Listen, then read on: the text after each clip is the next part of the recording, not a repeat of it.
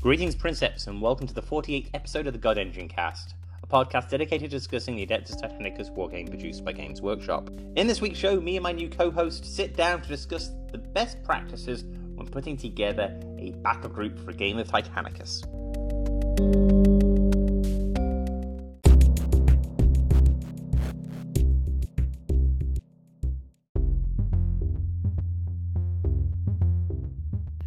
But before all that, this is my usual request for you to rate and review my show, to visit my Ko-Fi account and buy me a cup of coffee, or even visit my Patreon account. All these methods help support the show and help me to continue to make the God Engine Cast. I have big plans for what I'm going to do this year, which I've talked about at length in other shows. So right about now, let's move on to the rest of the podcast.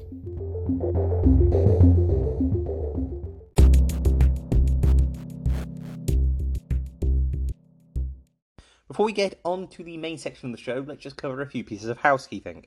First of all, we know of the release date for the War Master.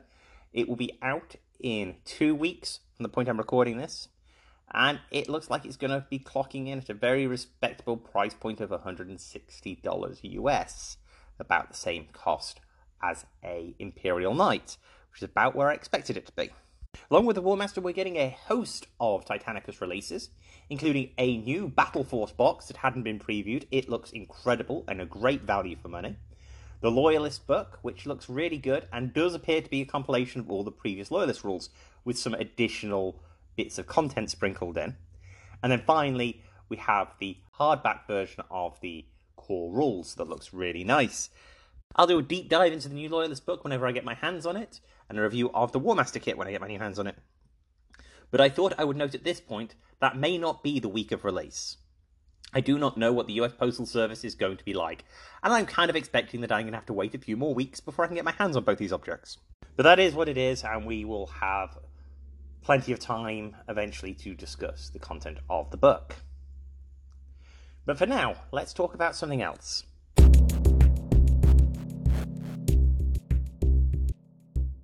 The final piece of housekeeping before we get on to the main section of the show is to cover something that's actually very relevant to the next section.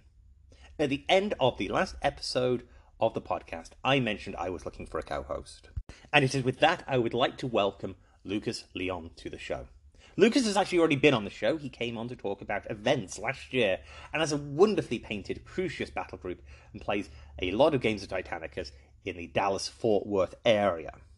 So, for the immediate future, once a month, Lucas will be joining me on this podcast to discuss a subject relevant to Titanicus.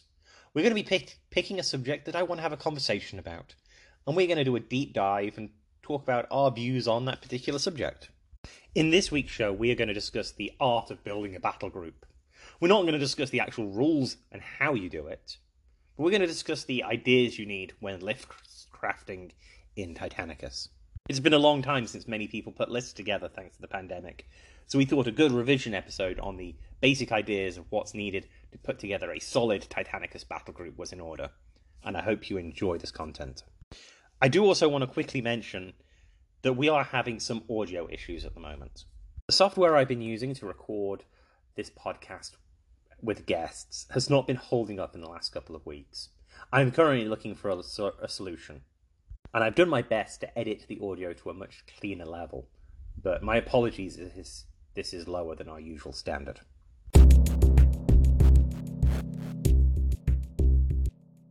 Thank you for joining me today, Lucas.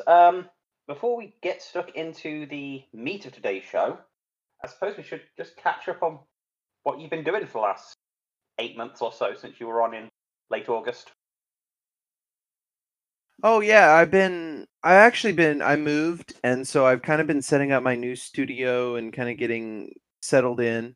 I moved out to the country, so it's kind of nice out here, but I had just actually finished setting up my painting, my space where I paint and everything at my other house, and then we decided to move, and so I had to basically tear it all apart and restart. So I've been kind of getting that all set up and delving deeper into 3D printing. I had an Anycubic Photon, which I sold and bought a Photon Mono X, so a larger printer. Anything cool built yet for Titanicus, or has it all been 30k stuff? It's mostly 30k stuff. But I have been printing some of Bronco Fish's Grimdark Terrain Patreon stuff. Very popular at the moment. Yeah, I printed some of the bunker system and stuff like that. I'm really trying to plan a centerpiece Titanicus table, but right now I'm struggling with finding a place to store it. I want to have quite a bit of it. I think I want to do a bunch of 2x2 tiles that you can, kind of rearrange or whatever. But that's not easy to store. So that's the struggle right now. Yeah, I've basically gone to the playmat and scattered terrain system. Yeah, it works really well for storing and portability and everything like that. But there is something about like the built-in, like the 3D terrain boards that Oh yeah, you do lose a little bit of. So I think a combination of both really works well. okay. So you done any Titanicus stuff recently? Just the printing. I haven't really I haven't needed to do any Titanicus stuff. Like I said, I'm kind of trying to plan this table, but I have a pretty large collection that I feel comfortable with. It's all fully painted. Oh, So yeah, you have. Yeah, you had the full Exterminus, if I remember rightly. I do. I have 4 warlords, 2 warbringers, 5 reavers, and 4 warhounds. So I think Yeah. I'm kind of a batch painter. I Mhm. don't really like to paint single models at one time. So I think when the new Warmonger comes out, I think I'm gonna do some more Warhounds with it. Yeah, that makes sense. But terrain is definitely the biggest project. I've actually challenged myself. I keep saying that when the Warmonger comes out, I'm going to buy it, build it, and paint it in one day. Ooh. I'm gonna try to have it painted that day. With your airbrushing and it's your Legio Crucius, it's not. I can see it being different. Right, it's not too complicated of a scheme. Um, it is a lot of masking, but it's pretty straightforward. Yeah, the build's going to be the interesting part. Yeah, that's true. The Warlord takes a bit of building, and I have this feeling that War Master's going to be another level. What I really want to sit down and talk to you about today was a point that's been brought up by a few folk in some mails and conversations they've had with me at games, which is trying to talk people through the process of building a battle.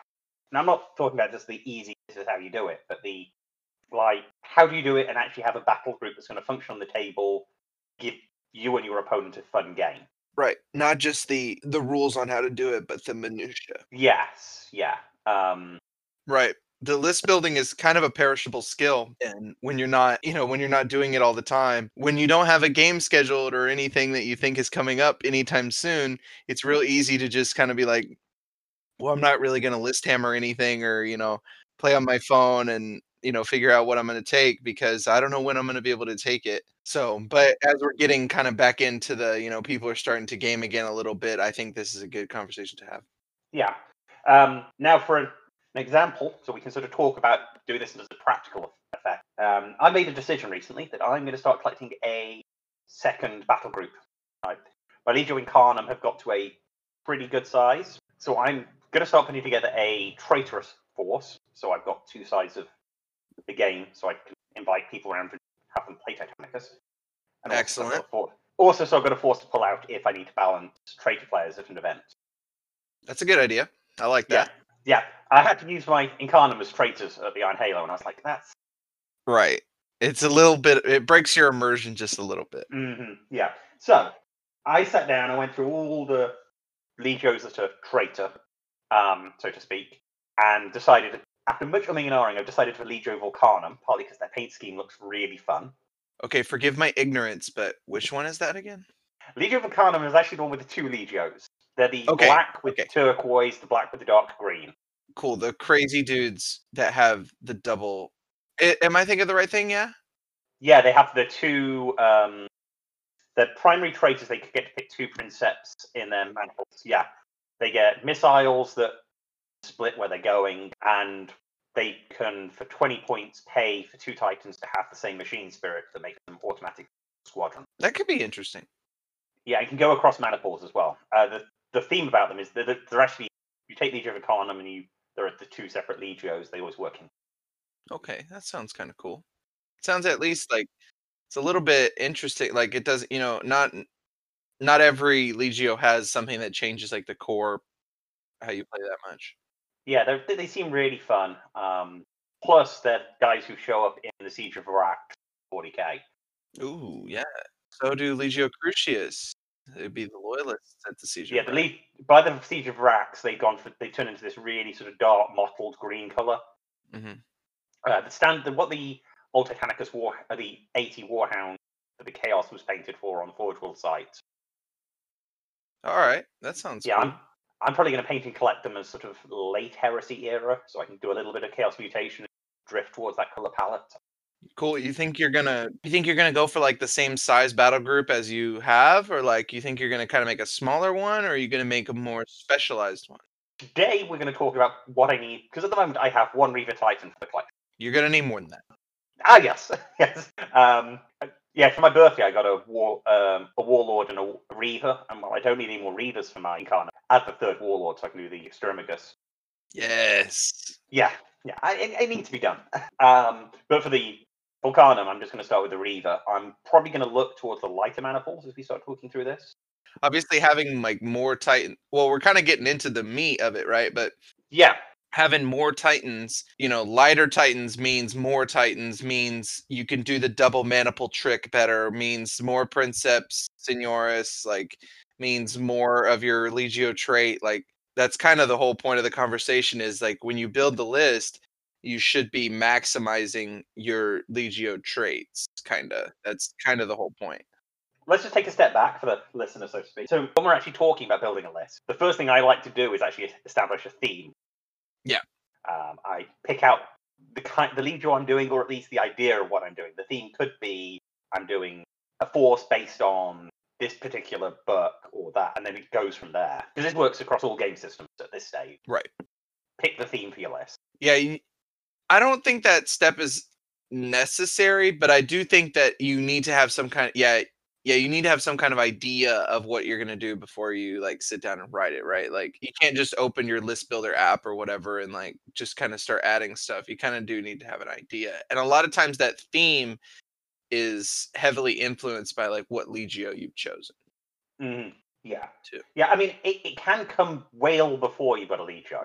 That's true. But I think it's also... That's why I said to say theme, because it could be I'm going to build a Audax list, or it could be I'm going to build a list filled with Warhounds, or I'm going to build a... That's a good point, right? Sometimes the theme comes first, and then you pick the Legio that does that theme, and sometimes the Legio comes first, and you pick the theme that Legio does. Mm-hmm. Yeah, in which case I'd sort of then argue that the Legio is actually part of the theme. That's true. That's a good point. Because it could be so much like in a 30k example, is that me and my mates have said we're going to do a Return to Istvan event. My theme is a Return to Istvan list. Yeah, and then you pick your Legion, and then you write your list. Yeah, that's a good point. So that's sort of step zero, just establish the base idea of what you want to do. This is also the point when I sort of sit down and go, am I going to play a incredibly competitive list? Is this super friendly? They're the sort of big ideas you just want to get yourself set down right at the start.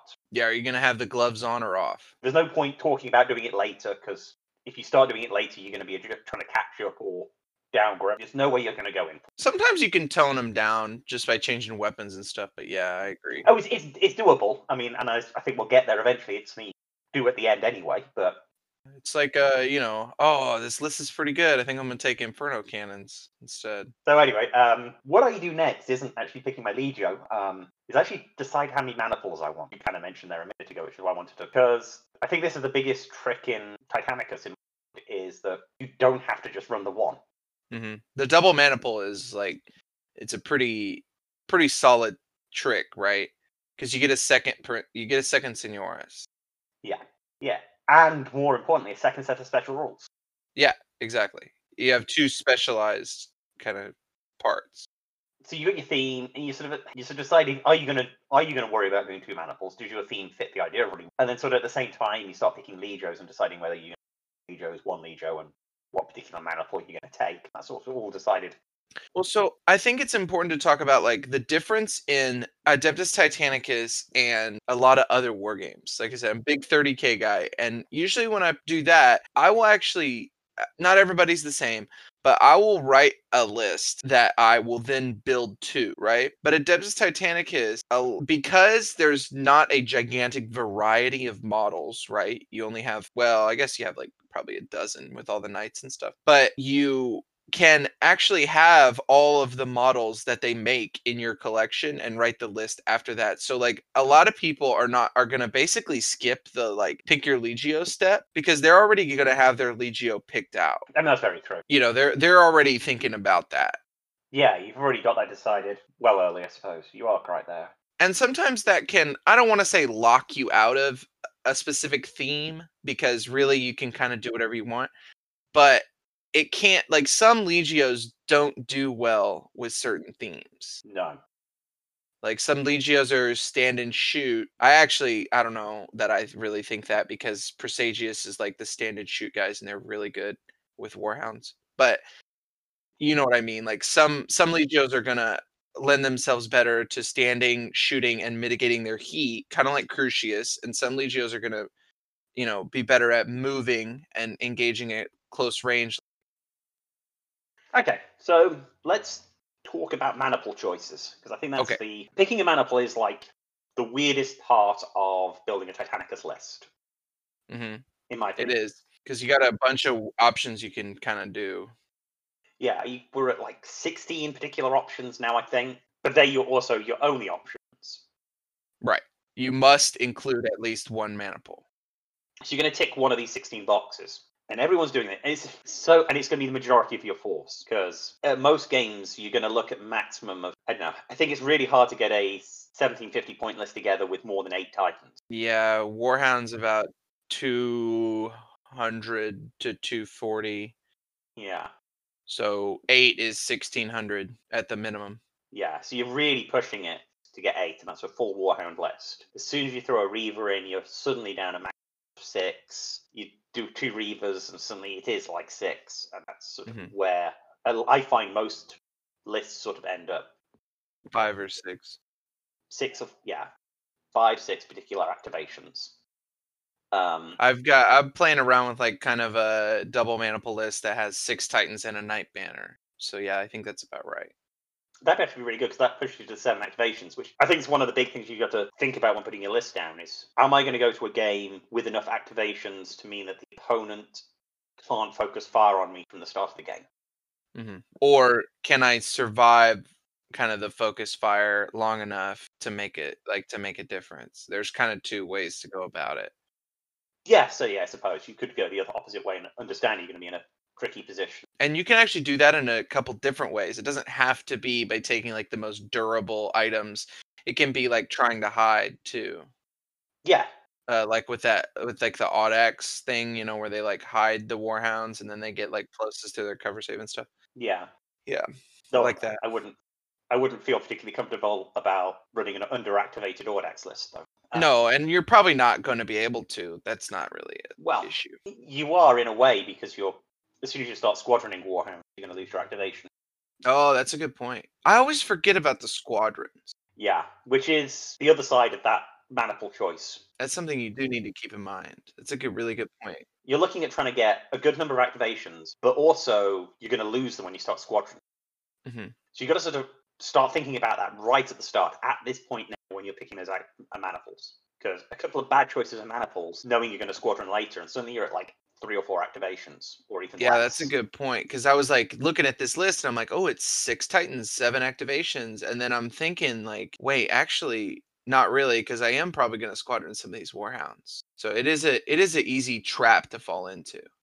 Yeah. So I mean, going back to my Volcanum, what I was thinking of doing is I'm going to run 2 maniples, 1 for each Legio. So I'm going to run 1 for each particular half of Legio Volcanum. And my current plan, interrogate as we go through this, is to run a Lupercal and a Corsair. Okay. So funny story. That's actually the list I was just talking about. Is that exact thing? Even better. It's a pretty good list. It is. I think it is. Yeah. I've ran it a few times myself. It is one I look at. I think it's actually a pretty competitive list. I don't like using the word competitive, but it's a very flexible group of guys. And I would argue that despite it being one of the first things that came out, I think the Lupercal maniple is probably the best maniple. Like, I know it's hard to say like one thing is the absolute best, but I think that if I had to pick one thing, it's that. A skilled player is going to be using the Lupercal maniple absolute horribleness. I don't know exactly how much skill it takes to just shoot your opponent with a bunch of Vulcan Mega Bolters and then a bunch of Strength 12 Plasma Blast Guns, but yeah.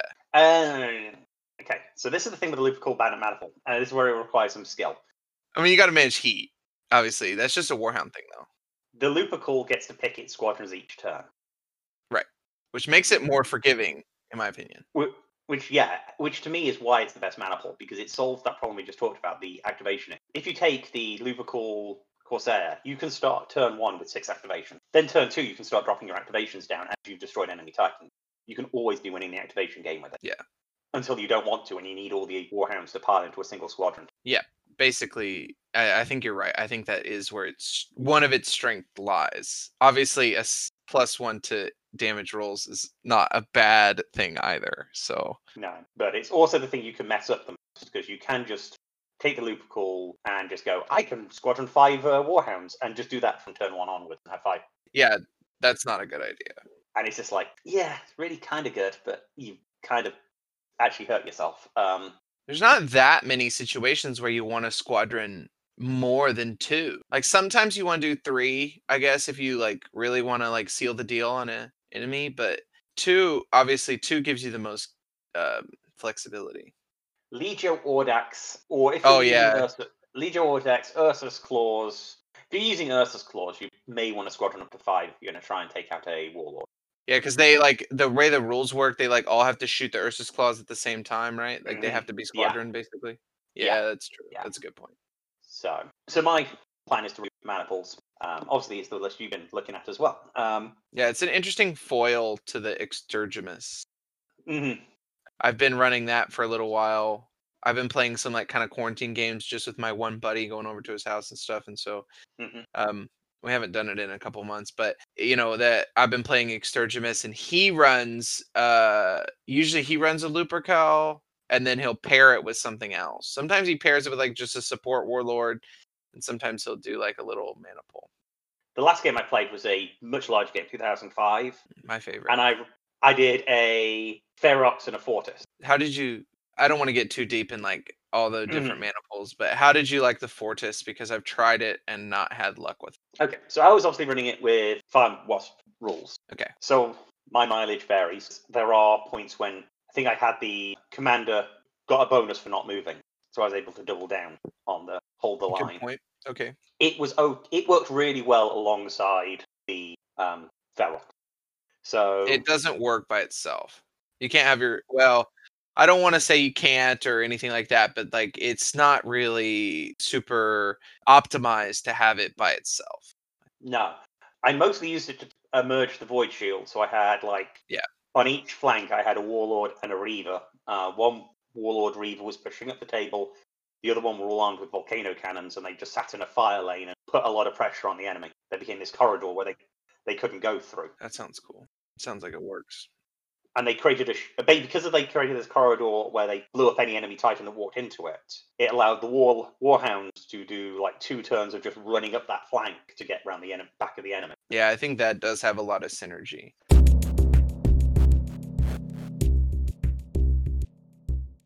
Hey, so quick insert here. At this point in the episode, our recording bot dropped out. Annoyingly, not only did it drop out when it told us it was dropping out, it also had stopped recording for about 3 minutes beforehand. So we had a large section of conversation that was missed, and although me and Lucas, in the moment, went back and re-recorded the section we thought was missed, we had another section that was also destroyed. I was completely unable to save that section in editing. So I'm just going to throw these notes of what was said at that point here now. Lucas asks me what I think the maximum number of Maniples you should be running is. And I basically said it's equivalent to the size of the game, obviously. So a skirmish game, you probably will only ever get 1 Maniple. A confrontation game, you can get up to 2 Maniples. And an epic clash game, you probably can get 3 Maniples, providing you're keeping away from the heavier Titans. Not only did I think that was the maximum number, I thought that for the sort of confrontational level and the skirmish level, it was the optimal amount as well. Currently, in the current rule set, obviously it may change with the Loyalist book, you really get more bang for your buck by taking 2 Maniples, providing you are taking lighter Titans.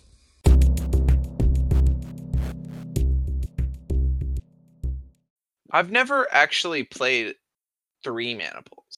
I know it's possible, but I've never done it. I don't have enough Warhounds, really. Yeah, I've not got enough Titans to do it. I think the practicality of running 3 isn't the same as 2. I might be able to do, at a big points game, I might be able to do a Corsair and like a double Lupercal, or Corsair and like a double Ferox. Like I said, I don't think that running triple mana pool is really realistic for a lot of people's collections. No. Unless you do have like just a ton of cheap Titans like Warhound. Yeah. Yeah, I think if you're doing a triple, you're doing it, and I don't mean this. I mean this in the most friendly way. You're going very gamey at 3 mana pools. Yeah, it is getting pretty powerful. Yeah, because I think I could see a list that I could do in my collection where I could run the Lupercal Corsair mix, and then put a Ferox in as well. So Yeah. I just have 3 Warhounds in a Lupercal, 3 Reavers in Corsair, and then my 2 close combat Reavers in the Ferox with another 2 Warhounds. It's not a bad list. It's actually not that expensive. Probably wouldn't need 2,050 points.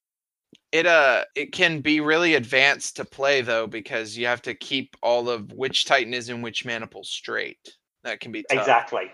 And I could take exactly the same Titan as 1 Lupercal and 1 Corsair. Yeah, that is tough. So that's something to think about. Like, it's a good point. That's something to think about when you're building your list or your battle group, is that if you are not really like, I guess, if an advanced player, for lack of a better term, if you're still kind of trying to learn what the mana pools do and like learn the game, taking mana pools that have a lot of crossover, or especially when you start getting into taking 2 of the same mana pool, which you might want to do in some cases just because the number of Titans that you can take in the mana pools, right? Like you could do like a double Ferox to bring like 4 Warhounds with your Ferox instead of 3 or 2 or whatever. Yeah, I mean, this is a common Audax problem. Yeah, exactly. It gets tough to figure out, to remember which Titan is in which mana pool. Yeah. So probably need to be marking them in some way, like maybe on the terminals. Even on the bases. Yeah, you could do that. Like some kind of, my buddy actually uses little like stones, I guess. They're like pebbles, marbles, whatever you want to call them. They're like it's like a flat marble basically. To like mark his activations and stuff like that. Yeah. Yeah, I saw someone in a Kill Team game at Warhammer Store a while ago who'd put a spot on his base where he painted most of the rim black, but a section of it white. Yeah, and that's a good idea. At the start of the game, he would get out a dry erase board marker and color the base. Because then at the end of the game, you can wipe it off. I'd never thought of that. That's actually a really good idea. And now I'd probably think about doing something similar if I knew I was going to a big event and I was going to be, or if I was an Audax player. That way I could clearly notate to everyone what mana pool's what. Yeah, that's actually a really good idea. Or you could like maybe like magnetize something to the base. Mm-hmm. You know, like the ones with Land Raiders on the base or this mana pool, and the ones with this on the base or different mana pool or whatever. If you didn't want to like paint your rims. It's like a lot of people are using the what's it called? The nameplates. Yeah, I'd actually put the notation marker, the little white bit on the rear of the base anyway, so it wouldn't show up in photo shoots. Yeah, that's a good idea. When I've painted squad markings on for things like that, I've always put it on the back of the base anyway. There's also like a company that makes a like circle that goes around the base that's like different colors. You could do that. I don't know if they make big oval. I know they make like the little squad size, like 32 millimeters or whatever, 40 millimeters or whatever. But actually, I like that. I like that dry erase idea. Really good idea. Shout out to your Kill Team. Can't even remember who it was. Saw it in a store, and a really good idea. Yeah, that is. Okay. Let's talk about weapons. That's the biggest part of building a list, I suppose. Yeah. Complementary weapons is kind of how I sort of put it together. Every Titan really needs a weapon for shields and a weapon for body. In my mind, every Titan has to be able to duel a Titan of the same class. Mm-hmm. We play the game differently then, because I assign the Titans a role that they perform, and then they get the weapons that perform that role, rather than each Titan having like a weapon, each of one of the roles weapons because of the nature of the activations, where you have to activate one Titan and then activate a second Titan. Like even in a Warhound squadron, you'd have to shoot your first Warhound before you could shoot the second one. I find that, like, everybody plays with the Vulcan Mega Bolter and the Plasma Blast Gun, but I actually find that I think that the Warhound 1 having double Vulcans and the Warhound 2 having double blast guns is more effective because you get to shoot the Vulcans first. Now that doesn't always play true because there's always the option where you like shoot the one Vulcan, take down the shields, then shoot the blast gun on Titan 1, and then shoot the blast gun on Titan 2, and then shoot the last Vulcan to do the finishing. That works as well. That works pretty well. But especially on Reavers, I like to kind of specialize them. Yeah, I probably should have. I think you can kind of do both, and that's the way you start walking. You want each Titan to fit a role in the battle group, while at the same time making sure it can support itself, or at least in my opinion. The Warhound, though, maybe it has to support itself, or the pack has to support itself. Yeah, that's kind of where I'm going. That's a good point. Because like on my like Reavers, I actually really like the melee Reaver. So I'll do like kind of like a shield stripping / finishing weapon on the top, like missiles or the Vulcan, and then I'll do the chain fist and the melta cannon. Okay, you're a fan of the melta cannon on close combat Reavers? I am. I know that it's risky, but I love it. I'm a big fan of the Gatling. The Gatling's not bad. I'll do Gatling, chain fist, Mega Bolt. The Gatling's not bad. Sometimes I run a Reaver that has a APOC launcher and double Gatlings. Yeah, I've been rolling around the idea of most shots. Yeah, so I mean, for my Volcanum, what I'm thinking is I'm going to have 3 Warhounds. I may put a Forge World Order in to get some specialist weapons. I'm going to see when Volkite drops. Yes. Currently, in my mind, they're all going to be a mixture of Bolter and Plaz. I'm not going to be inventive. Well, I think that like play, I think it was you that was talking about it. The play where it was the play where you have like the Vulcan plasma on the first Hound and then the Volkite plasma on the second Hound. Yeah. That actually got me thinking, and I think that is not a bad play at all. Yeah. I mean, that's probably what I'll do. And then the third one is probably going to be Plasma, and probably for hilarity, the Shock Lance. Because I've got a double Plasma, and it's a little risky. And I think the Shock Lance will be fun to pull off occasionally. Yeah, I think it could be. I haven't seen anybody use it. No, I've not seen it in play, so I'm going to buy some stuff from Forge World. I may as well go and get the Shock Lance. Yeah, that's a good idea. Now, for the Reavers, I think they're a really hard Titan to arm badly, but it's doable. I have a strong dislike for the Vortex Missile Launcher. It's a really fun weapon. It's not good. It just doesn't work. No.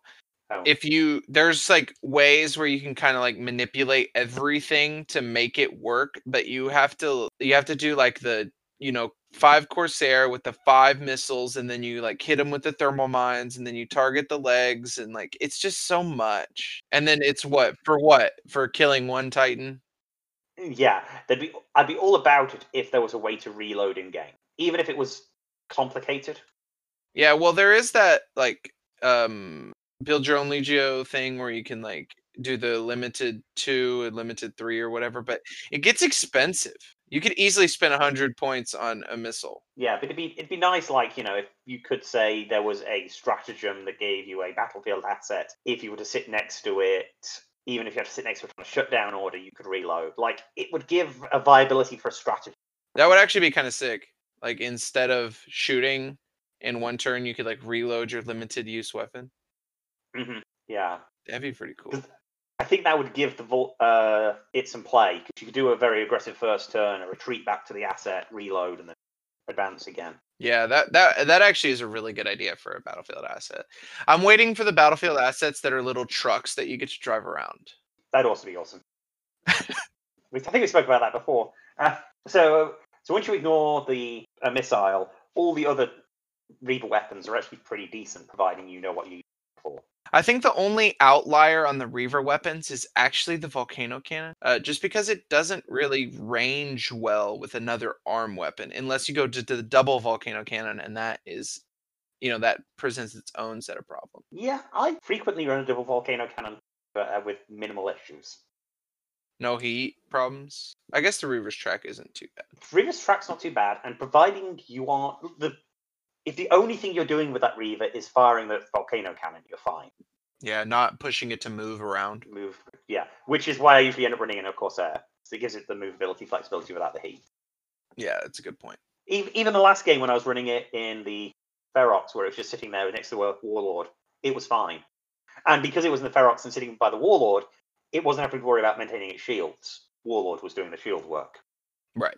It was just sitting there with a supporting fire additional 10 blast weapon. Sun. Did you do the cheeky void shield generator asset? I didn't. Okay, that terrible. good. I'm not a terrible person. I just don't think it's a very fun mechanic. Sitting the stuff right next to it and just re-rolling all your saves, like, ooh, you're such a good guy, you're such a good player. Merging void shields is bad enough. Right, exactly. It's not. I don't think it's very fun. So let's kind of go back to the weapons. I know we're on the weapons, but like, let's talk about. Everybody knows that there's the weapons have the different roles, right? Like, there's obviously the weapons that have like the high number of shots and the low strength, and those are good for stripping the shields. Everybody knows that, and then they're also good for getting those finishing blows sometimes. Yeah, because you can do the targeted attacks and you have enough dice to make sure that you're actually able to hit what you're aiming at.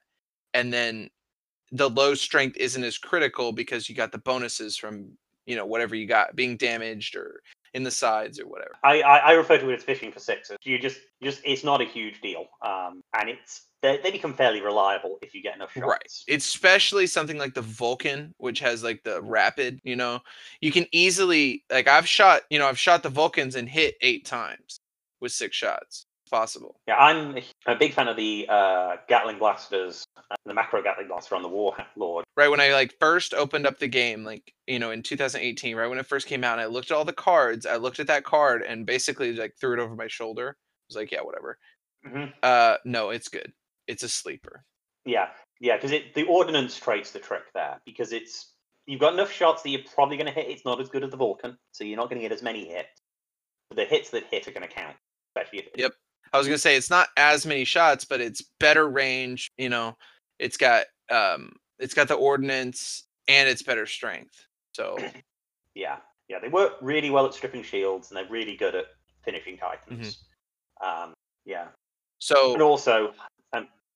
Well, I was gonna say, so like, but you've got like kind of like the shield, the Ripper, for lack of a better term, where you like strip the shields and like do the finishing moves, and then you've got like the damaging weapons that are like usually low shots but high strength.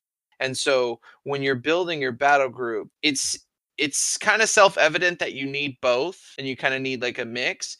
But it's something that the actual mix of them is where the finesse in the battle group lies, I think. Yeah, because I can't tell you what the ratio of one gun needs to be to the other. Right. Like how many strippers you need for, because, and this is where the actual problem, the challenge for the game becomes is that there isn't a good ratio because it depends what your opponent's bringing to the table. Right. And you can also think about augmenting it with what stratagems you bring. Like if you bring, I'm a huge fan of the strafing run. I know it's kind of, for lack of a better term, OP, but I like to bring it because I have sick little thunderbolts painted up. So, that helps with the shield stripping. It's only OP if you're playing someone who's not doing something horrible with shields. That's true. If someone's taken the Void Shield relay and running the Regia Maniple and they've all castled up, it's fair game. Yeah, then it's strafing run, Titan Hunter infantry, and the artillery all day long. Yeah. Because going to the point of it just made, you need to have those additional shield stripping shots to get through a bastion like that. A normal list isn't going to rock up, and you shouldn't be rocking up with enough shield stripping to take out something like that, because you're going to struggle against the lists that go the other way. You're going to struggle with the list with like a lot of hull points. Yeah, which is a Warlord heavy Skirmigers list. Right. I'm not saying the Skirmigers doesn't come with a lot of void shields, it does, but its real strength comes from the fact it's rocking 3 or 4 Warlords with their armor. Yep. So you kind of have to decide what that ratio is yourself. And then there's also like the weapons that are kind of in the middle that kind of do both, like a turbo laser. Good example. It's like, yeah, the plasma is a really good example. Both the plasma weapons. I don't think the plasma on the Warbringer is actually, but the Warhound and the Warlord's plasma both is really good at doing both. Yes, because like it's like decent amount of hits and good strength. It's why the macro Gatling is good, right? It's decent amount of hits and good strength. Although I think it is a little bit more on the side of the hits than the strength, and the plasma is basically the opposite. But yeah, it's basically the same. Yeah. Right. Well, the plasma is the advantage that you don't have to maximal fire it. Yeah, it has like kind of the scalability. Then, the other side of the coin, though, is that when you finish looking at your weapons, you do need to assess your heat, because it's very easy to build a lot of hot titans by just going for what's best. Yes, that's true. Which I think is sort of where we started the back end of the list. We talked through it. We skipped over visualizing what support unit. That changes battle on battle. So as you're putting your weapons together, understand that you're like, well, I'm going to sacrifice a stripper here, but if I run against someone who's running a high shield list, I need to bring the strapping run or the artillery barrage. Correct. That's a good point. That's kind of what I was talking about, like where if you think you're like a little light on strippers, you can augment that with stratagems. You could augment it with like the Knight Banner, like the basic little Knight boys that have the double battle cannons. Mm-hmm. You could augment it with other stuff. So that's kind of where I was going with that, was like, if you feel like you're weak in some area, or you run up against something that's swingy in one direction, you can kind of scale with the assets, whatever stratagems. But once you've done that, you then need to go through and start assessing your list for weaknesses. Mm-hmm. Are you running a pile of titans that are going to get hot a lot? Are you running a lot of titans that, if they get isolated from the battle group, aren't going to take out shields or finish a titan off? What happens if your Blah titan is just taken out in the first turn by a barrage of vortex missiles? Is that going to destroy your plan? Yeah, you basically, and this is something that my kind of plan struggles with a little bit, because I like to do the specialized titans, but you have to make sure that your plan does not rely on one single thing. Like one single titan cannot be your battle plan, because a savvy enemy is obviously going to be able to see that the one titan is your battle plan, and they're going to shoot at it. And although I've just spent a minute or two saying the vortex missile is useless, it's really good at messing up those particular titan battle groups. So then you look through that, and then you make any changes where appropriate. Small little alterations are fine. Changing out the weapon, make sure you're a little bit more resilient to battlefield conditions. You may not get the optimal plan you want, but you'll get something that will do better against more folk. And that kind of closes up your list, really. Yep. We didn't really talk about support units. Knights are a very interesting part of the whole game. You don't need to take them. You've got them. You can fit them in battle groups fairly easily. And there are certain legios that will use Knights really well. I'm looking at Gryphonicus. Right. Yeah, because like the Titan targeting thing, the Knights don't trigger it or something. But Knights are just another unit that, although they don't fit in a mana pool, they don't fit in every mana pool. Oh yeah, yeah. You can put them in to fill in a hole, right? And they're slightly. Yeah, because like we all know that Titanicus, I don't want to say it's a problem, but like it's like the thing where you may not be able to fill out your points exactly. So like the Knights are really good for like filling in, if you have a unit of Knights, you can add one to get that last 45 points or whatever. Yeah. They're weird. The Cerastus Banner or the Cerastus Lancers are good to splash in the enemy list. It doesn't matter what your strategy is. A banner of 3 of them is just going to do work. Yep, I agree. The Murder Turtle guys, they're pretty good overall. But they're effective. Because of their price hike, to me, they are about the same cost as taking another type. Yeah, another Warhound. Yeah, if you're running a light mana pool, like you've got a lot of light mana pools, and you're like, I don't have much firepower and I don't want to take a Warlord, that's when you put the Murder Turtles. Yeah, that kind of goes back to like theme, right? Like if you have like your Lupercal Maniple and your Corsair Maniple, and you don't really want to take a Warlord, or you don't really want to take a Warbringer, but you have like the firepower, you have a kind of a firepower deficiency. Although with the Warhounds, it's kind of tough to do. Sometimes they're pretty good, but that's a good option because they are relatively fast, relatively mobile, but they do have the firepower. And most of the time, they're about as durable as a Warlord. Yeah, a pair of them. Their armor is, a pair of them. They've got about the same. They're armor 17, so they're about the same as a Warlord. Or you need 17 for criticals. Yes. They're pretty good just to sit there and take fire. Yeah, I think you're right. Yeah, and Questoris, plus the Questoris that you get on the Forge World website, they're kind of generally a bit of a mech, if I'm being truthful. I agree. I do think like the Shield Stripper Questoris are like, they have kind of a play, but they're as expensive as a Warhound with good. So maybe not. And they'll go. My problem with just a single banner of knights is in the first turn of the game, you're placing an opponent who's got a lot of shield stripping weapons, and you've got a lot of shields. Yeah, because you basically, like, if you dedicate a Titan to like only high strength weapons and like no shield stripping, then that first turn that it's likely gonna be not as useful because the shield stripping weapons are short range most of the time. Yeah, and so you won't have a down shield, but you will be able to take any knights off the table. And to me, that's enough. That's why I run the dual volcano cannon, because it will take out the enemy knights that first turn. That's a good point, but that's what that Melta cannon's for. Well, yes, it's also pretty good, but you're also advancing up the table as well. So finally, that's sort of, again, one of those considerations you put in that first when you're picking a weapon. What's your anti-skirmisher? How are you going to get rid of the enemy knights? And there are a lot of options, and as soon as you've thought about it, you don't worry about knights. It's something you aren't picking yourself, because you worry about your opponent doing the same. Unless you're going for a complete knight battle group, which is an entirely different kettle of fish and very hard to deal with. We can't even begin to talk about that. That's so much. So what's the kind of overview on the battle group? The first thing is, like, you think of your theme. Then I come up, so I've got my theme, I've got my Legio. Then I sort of pick out what maniples I want to run. Am I going to run 2? Then I know what Titans I've got, because I've got my maniples. Then I assign every Titan in those maniples a role. And then you give them weapons to support that role. That sounds like a good idea. I think that's pretty solid. And then I sort of fill in gaps by either putting in support units, filling out the maniple past the standard 3, putting in support Titans that don't fit into those maniples at all. Or stratagems. Well, okay. Well, it's been a pleasure. Thanks for coming on and talking for the last hour and a half. Hopefully we can do this again here in a few weeks. Awesome. I'll be here.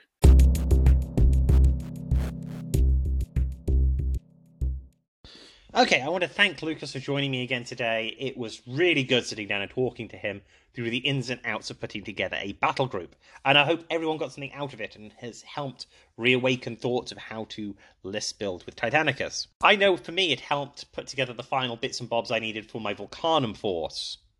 That I pretty well discussed what I was going to do during the actual recording of the podcast. But I think I'm pretty well settled in the idea now that I'm going to be running the Corsair and Lupercal setups. The actual weapon ornaments, I'm less certain about at the moment, and I'm still debating. I know what I want them to do. The Lupercal's pretty much set in, and I think I'm going to be waiting on the Volkite weaponry for that particular maniple. The idea I had during the discussion of the Volkites of having the Plasma Volkite Titan as the sort of third Titan in a pack works really well if I just want a group of Warhounds to be able to focus fire and take out most Titans in the game.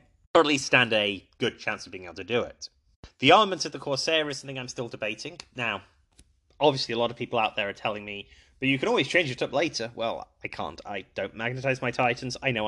It's a separate debate, and one we'll have in a future episode, I'm pretty sure. So eventually I'm going to decide what my armament of my Reavers are going to be.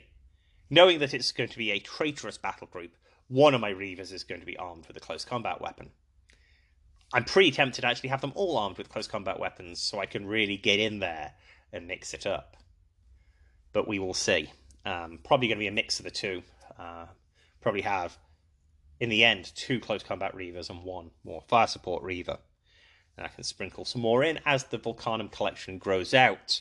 I'm not going to just stop at this small single battle group. It was just the first start to be. Photos and discussion of the collection of this battle group can be found on my Facebook page and my Instagram account, and I will mention it here and there as I go. I think this will be something fun to talk about, especially as they first start seeing the table. As always, if you have any feedback, positive or negative, comments or questions, or even ideas for conversations for me and Lucas to have in the future, please message me at my email address, god.engine.cast@gmail.com, or through Facebook or Instagram. If you're going to leave a comment, I would much rather you message me directly. It's just a lot easier for me to keep track of. I also want to add at this point that I am working on a remastered podcast series. I am going back to the very first episode of the God Engine cast and starting a hard edit. I'm tidying up a lot of the stuff I don't like about it, taking out a lot of the stuff that talks about current events, and making it a lot more timeless.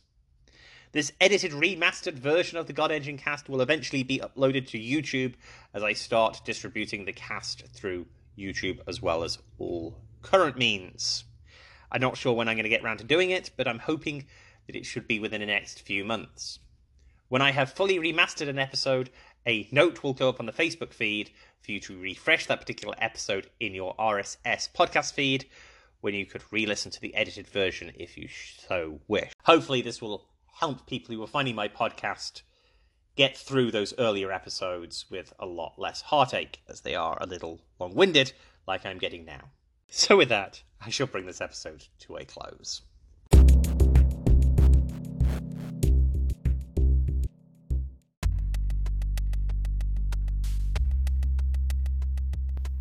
Thank you again for listening to another episode of the God Engine Cast, a podcast dedicated to discussing the Adeptus Titanicus game produced by Games Workshop.